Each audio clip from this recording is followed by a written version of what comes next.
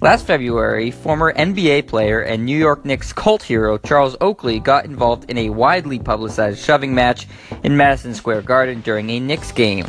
The altercation centered around Oakley and Knicks owner James Dolan.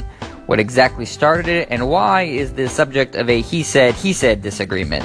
So either you believe Oakley that Dolan kicked him out of the Garden for no reason and that's why he in turn became angry and started yelling and pushing, or you believe Dolan, who said Oakley was acting inappropriately and being verbally abusive, so that's why he kicked him out. Most Knicks fans side with Charles Oakley here because their hatred for Knicks owner James Dolan runs so deep they'd probably side with Charles Manson before him.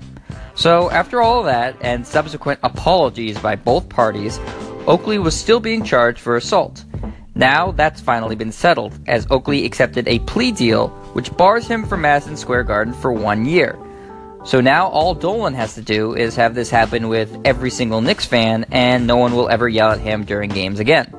Unfortunately, Oakley will miss what will likely be another season of Carmelo holding the ball for 22 seconds during the shot clock and then moping down the floor on defense for the Knicks.